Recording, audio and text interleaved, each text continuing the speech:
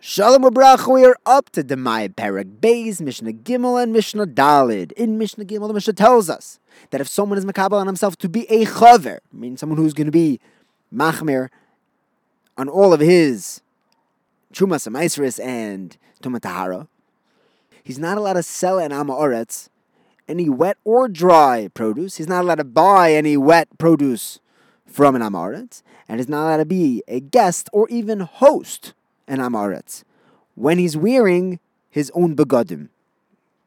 Am Ha'aretzim are not trusted in tumat tahara either.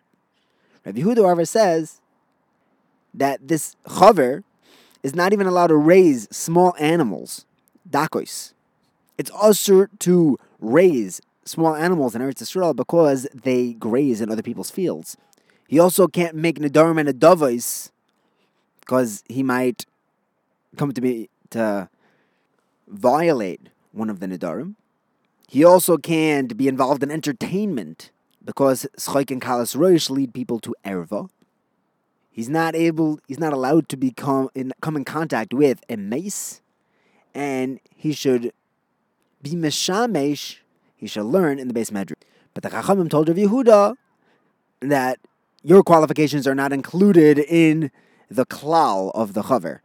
But the chaver still has to avoid all contact with an Am Ha'aretz because the Am Ha'aretz and his clothing and everything he touches may be tomei. But raising animals, the nedarim, the entertainment, the tumas mesim, and being in the Beis Medrash does not exclude someone from being a chaver.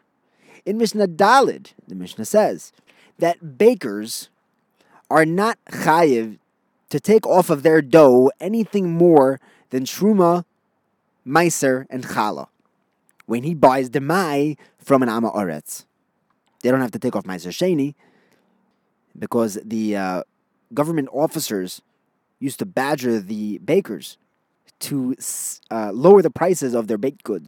So the Chachamim did not make them take off meiser sheni from demai because that would be too much of a tircha because they have to bring that to Yerushalayim. However, that's only when the baker is selling to a chaver. But if he's selling to an Am Ha'aretz, then he has to take off meiser sheni before selling to him because there's no way the Am Ha'aretz will do it. We assume that he won't.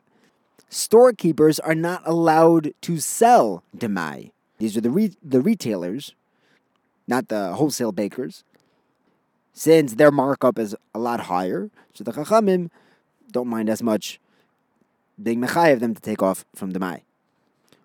The Rav brings another answer, maybe because the retailers sell to the kids, and we don't want to be feeding the kids the products which are ushered, the demai. So the Mishnah now says a klal. Any store that handles wholesale, big measurements, they're allowed to sell demai. What's considered wholesale? What's a lot? So it's the wholesalers and those who sell grain.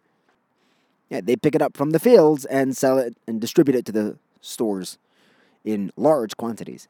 Thank you for learning with me. Have a wonderful day.